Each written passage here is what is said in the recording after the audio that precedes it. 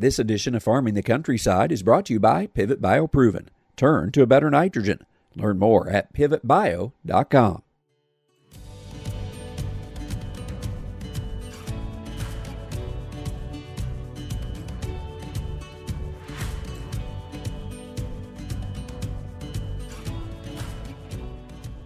Welcome to Farming the Countryside. I'm Andrew McCrae. The ongoing war in Ukraine has impacts far beyond that nation's borders. We visit with Aaron Bohr to learn more about how that conflict is impacting Ukraine's farmers and the ripple effects that will touch agricultural, energy, and food markets globally. It's our topic for this week's Farming the Countryside, brought to you by Pivot Bio. One of the biggest concerns for farmers are rising input prices, and at the top of many lists is nitrogen. Even with higher prices, you still need nitrogen, and in today's world, I'm looking for ways to increase bushels while still using more sustainable farming methods. That led me to Pivot BioProven 40, which can produce up to the equivalent of 40 pounds of synthetic nitrogen. Our field demonstrations show an opportunity for a better ROI and a reduction of synthetic nitrogen. Turn to a better nitrogen with Pivot Bio. I hope you'll learn more. Just go to pivotbio.com.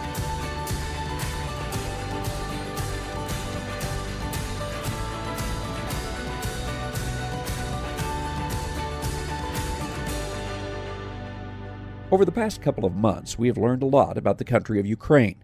Many of us are following the war in that country, and perhaps some of you even have personal contacts with the citizens there. Ukraine is an important country for global agriculture, both for grains and livestock, and this war is certainly having an impact on their ability to grow a crop, let alone process it or export it. Aaron Bohr is the Vice President for Economic Analysis at the U.S. Meat Export Federation. We discussed the prospects for Ukraine's domestic meat and grain production this year and how this will impact nations around the world. Aaron Bohr is my guest. She is the Vice President for Economic Analysis at the United States Meat Export Federation. Aaron, I appreciate you joining me. We're going to go really all across the globe, but I think we'll begin first today by going to Ukraine, because that's certainly on a lot of people's minds, of course, with the war going on there. There's many different ways we can look at this, but perhaps maybe we just start by talking about Ukraine and their impact as far as the grains and feeds that they supply to neighboring nations, because that in turn impacts what we might be doing on the meat export side. Would that be right? Yes, exactly. That's right. As we look at it, the direct meat impacts are fairly limited, and it's really a story on the feed and input side. And I mean, ironically, we were seeing higher prices for these products before Putin invaded. So, you just kind of added fuel to the fire. And yes, Ukraine is incredibly important. So the breadbasket of Europe, number 2 exporter of barley, number 3 or 4 of corn, depending on how you look at it, number 1 in sunflower seed oil, and then number 5 in wheat, with Russia as number 1. So really, really critical on the feed grain side. And again, for me, it was that impact. We already had such tight balance sheets already. And so then not removing entirely, but seeing real limits on what Ukraine's going to be able to produce and export is, the important factor as we look at it from the meat side. And I mean, others are closer to it than me, but, just the product that's still in storage. So I think it was the FAO that was quoted again this week, and a lot of numbers have been out there, but there were like 24 million tons, still in storage in Ukraine that were supposed to be shipped from last crop. I think the number for corn is 12 to 14 million tons. And so that product is still sitting in storage. They're trying to move it by rail, but seaport shipments were the majority of how that product moved, and that's basically impossible. And these aren't short run issues, right? I mean, I don't have any clarity on when and how this ends, but it's not going to be resolved tomorrow. And so then if you think about the farmers in Ukraine, your planting decisions. So for corn, they export, 75% of production or something. The majority of corn is exported. I still have full storage, and the movement on export is, they're working on rail and truck, but it's diminished dramatically. So how much corn do I plant? So, I mean, you hear a lot of talk on the wheat side, which is really important, especially for food. But as we look at it on the corn side too, especially for livestock feed. Do you have any idea in Ukraine, and we probably won't just because there's an ongoing war, but do they expect to plant much of a crop this year? And even if they did and were able to harvest it, can they get it out? Or are there just too many unknowns at this point to even know what could happen this year with Ukraine and production? Yeah, Kansas State did a webinar, I think earlier this week, and I looked through the materials there, and they have some really good intel and analysis. And it still sort of sounds like a mixed bag to me. But if you look at like the occupied territory, planting in those areas and some of that land being mined, planting in those areas is not going to happen. So they had some estimates in there on what can be planted, and I'm trying to remember, but there is a possibility that a good share of acres can still be planted that was my high level take. But it's still sharp reductions across all categories, especially corn, but also barley, sunflower, everything seeing sharp reductions in what they think could be planted and harvested this year. So again, it's not a zero, but for corn, I've seen estimates instead of 40 million metric tons, then maybe you're at like 20 or even 18 million metric tons. And again, I know corn gets hit hard because of the export reliance, but yes, there are some estimates out there, and the reductions in planting and harvest are significant. Again, not zero, but a huge impact. Of course, when we think of Ukraine, it's mostly those feed grains. But when it comes to meat, does Ukraine, for the most part, just supply itself? Are they an exporter or importer of meat, or did they have any big impact when we think about meat globally? Yes, they're most important on the poultry side. So, less familiar to us as we focus on beef and pork. But of the meats, the most importance is on the poultry side and net exporting poultry to Europe. So there is significant impacts. If you've seen, Wall Street Journal had coverage recently on, birds piling up in the farm because they weren't able to continue operating properly. You've had a lot of farmers and agricultural producers go to fight. So you hear that as well. And there was also a recent kind of plea from one of the ag associations in Ukraine asking for outside investment to help rebuild their livestock production to be able to consume some of this grain at home. So there's been like short run damage. And then they're also seeing, well, maybe we can rebuild our livestock sector to consume the corn and barley and wheat if we can't export as much of it. So all sorts of stuff going on in the country. But as we look at it on a balance sheet, Ukraine they were very small in beef, somewhat relevant on the pork side, but mostly just, local. And then poultry, a lot of that going to Europe. And so I guess the only other interesting thing, or one of the other interesting things on the meat side, is that there were growing beef exports from Russia, Ukraine, and Belarus into China.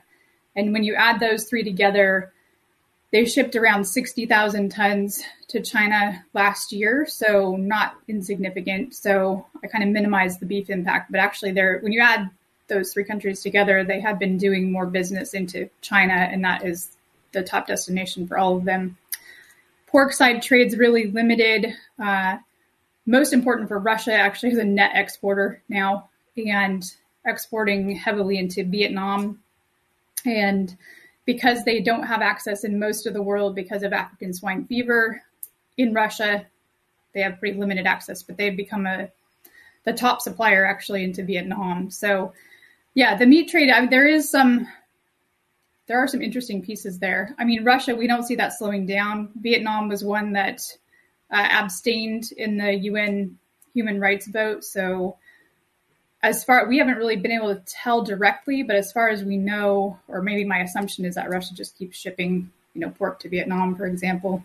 So yes, there is some trade, but for Ukraine itself, it was mostly on the poultry to Europe.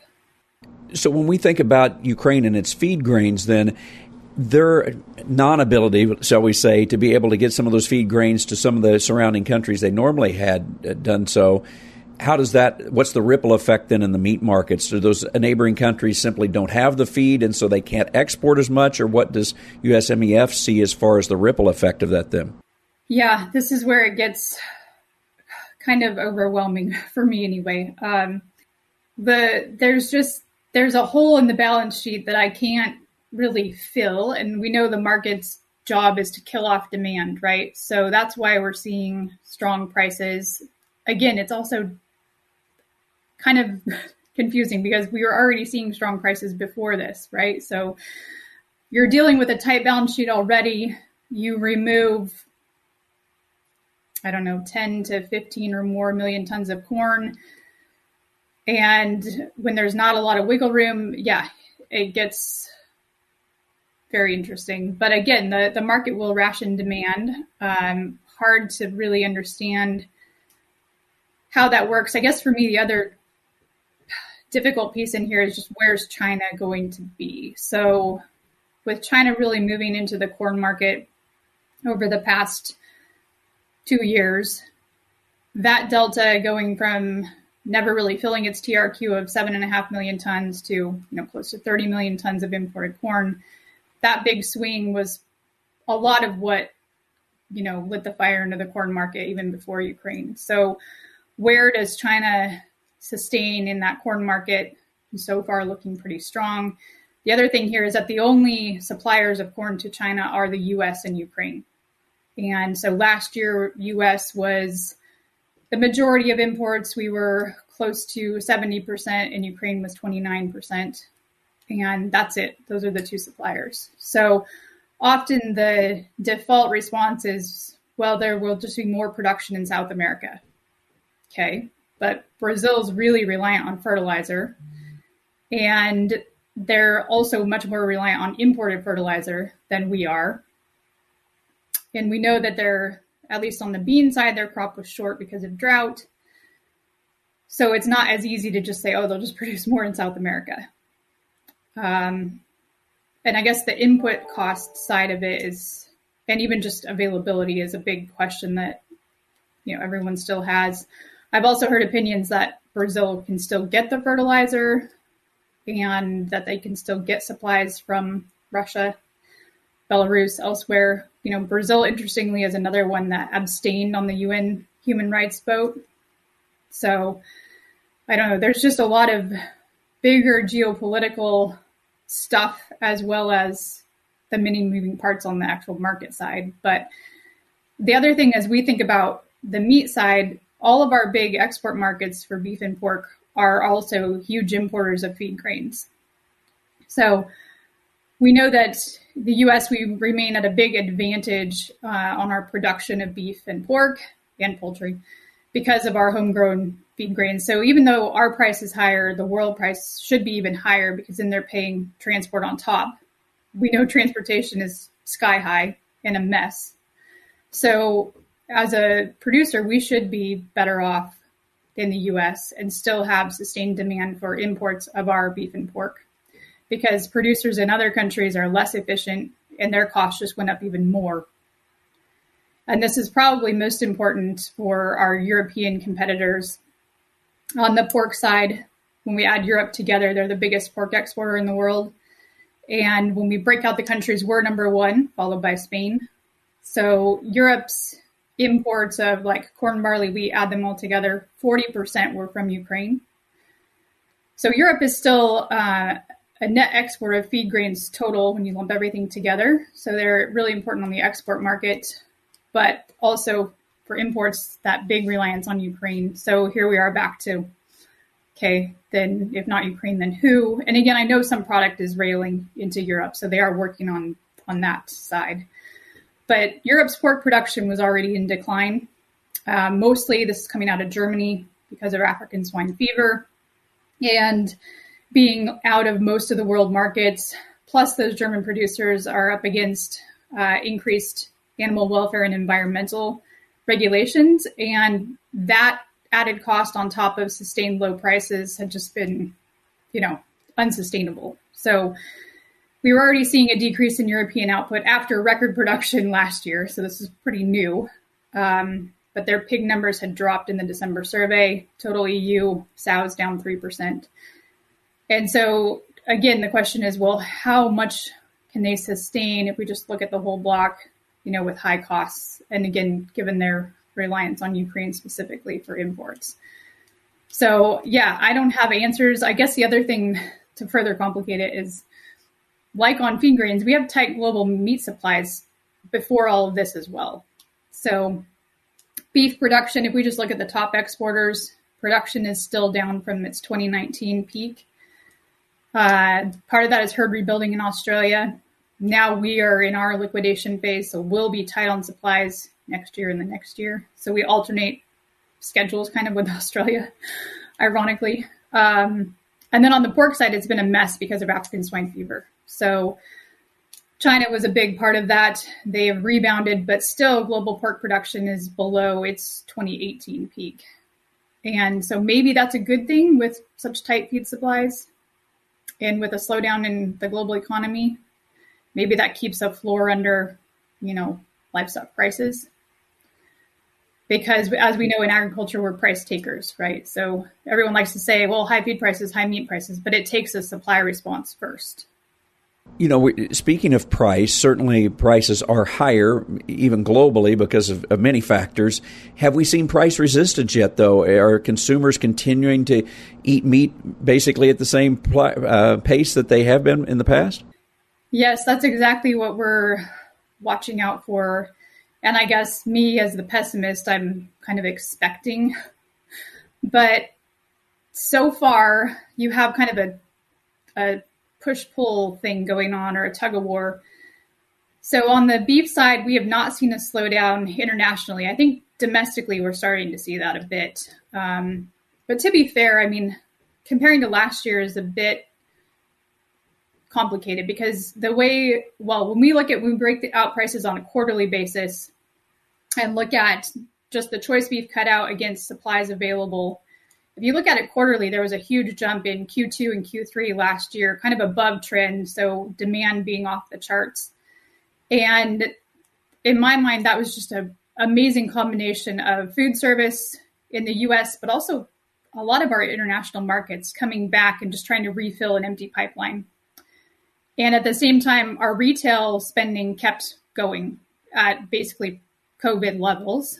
And so you had that double demand for our products, beef and pork and chicken, through restaurants and retail at the same time.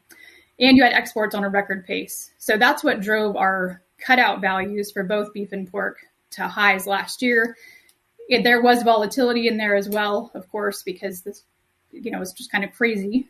And so this year we're seeing some smoothing. We're still above trend on those metrics. When you look at kind of the scatter on demand, we're still above trend as far as that demand metric, but it's off of its peaks. And so I don't know if I'm panicked yet about a consumer, trading down or whatever, but you are seeing some of that moderation. On the export side, our March export data showed that unit export value for beef still up 33% year on year. And those prices escalated essentially from about April on. And they started to kind of come off from November and bounce around a bit. So we probably peaked more or less, but still really strong. And on the pork side, we've seen the export price actually tick up year on year in March. And the pork export price has been there's been some impacts there because we went from China buying strong in the first half of last year and then the shift to Mexico. And so a bit of a change in shipping chilled combos of bone-in hams to the south and kind of losing that China competition. So the fact that prices have held as strong as they have is actually really impressive because we had to shift from China being such a huge mover in the market to shipping to everywhere else. And fortunately, there was really pent-up demand in the rest of the world, and that was able to happen. And so far this year, we're down year on year, but we have really hard year-ago comparisons through the first half on pork. So, yeah, there's a lot of factors. But I guess the other thing is in a lot of the Asian markets, like Japan and Korea, for example, we were expecting the food service rebound this year. So they were still dealing with on-off COVID restrictions all last year and really basically into April of this year. So on the one hand, I want to say inflation's hitting everyone. We're going to have consumers pull back a bit. But on the other hand, we have to remember that this was supposed to be a revenge spending year. So you may still have some of that, return to restaurants, possibly even return to travel, still play out for a while. In the time we have left, I'd like to look around the world. I know that in Asia we've had several countries that are continuing to have strong demand. Korea, I understand, is one of those, even surpassing Japan in some cases. Is that correct? Yeah, Korea has been amazing. Now number one beef market for the U.S. And I mean, as I like to say, Korea is my model market because we've watched that market go from candlelight vigils in the street protesting against U.S. beef when we came back from BSE and the chorus implementation, and beef just got politicized. And it was treacherous times. And Jihei, our director there, just said, we need to wait. We need to lay low. When the time is right, we'll start to work back in. So we went to To Trust campaign, and then we hit world-class beef, and that's where we are. And I still remember her saying, when Koreans taste U.S. beef again, they'll remember, and the market will come back. And it's just been incredible. And seeing the signage on the big retailers shift from Australia Clean and Safe to that U.S. Choice Beef Shield or U.S. Prime Beef Shield, it's been a long road, but yeah, record breaking. And the other impressive thing, I guess, is even through COVID, so restaurants, they kept going, but they've not been back to pre-COVID levels. But consumers still demanded U.S. beef. So it was kind of like what we saw in this country. That retail demand was just amazing. And we've been plowing the ground on kind of a steak cut shift away from thin slice to steak cut. And that had been penetrating at retail before COVID. And so retail demand just, incredible and able to offset that little bit of pullback in food service. And so yes, there's even more demand, we think, on the food service side yet to come, but retail has been incredible. Same in Taiwan, smaller market, but similar things have played out there as well. Erin, as we wind up, any other places around the world you'd like to take us, or any other trends that you want to make sure that we're aware of right now? Yes, I mean, convenience has also been a big factor in all of these markets. And we know with COVID, the shift to online. And I guess for us, we've been able to still reach consumers in every way. So our local staff, of course, were there in all these markets throughout everything. But the digital aspect gives us access to these consumers kind of like never before. So we're able to share information, recipe videos, Journey to American Beef, a campaign in Japan where we take them to our producers, working on more sustainability messaging. So we're able to reach them through, targeted content in video, especially. It's really exciting to be able to tell our story, kind of on a personal level in these markets. And I've talked about Asia quite a bit, but the Western Hemisphere has been phenomenal as well. And we've had these horrible logistical issues, but we were able to reach a lot of the Western Hemisphere while trucking to Mexico and Canada, but also by ship out of the Gulf and the East Coast to a lot of Central and South America. And those markets just boomed last year, especially for pork, again, as we saw that shift away from China. So for me, it's just the broad-based growth has been probably the most exciting thing. And that given all of the turmoil, we still had record exports, and with the massive shipping constraints, which I didn't talk a lot about, but they've been a complete nightmare for the exporters. So despite all that, still having record exports is quite amazing. Erin, I appreciate the time. Thanks so much, Andrew. Appreciate it. Of course, the situation in Ukraine and Europe is constantly changing, and I appreciated Erin's perspective on the impacts on agriculture in that region of the globe and what we can expect to see in this country. It was also good to get an update on U.S. meat exports and domestic consumption and how those numbers have remained steady to strong in many locations. That's all the time we have for this week's show. Remember, you can hear all of our shows at farmingthecountryside.com, on many local radio stations, or on your favorite podcast platform. And you can follow Farming the Countryside on Facebook as well. I appreciate you listening. I'm Andrew McCrae. I'll catch you next time on Farming the Countryside.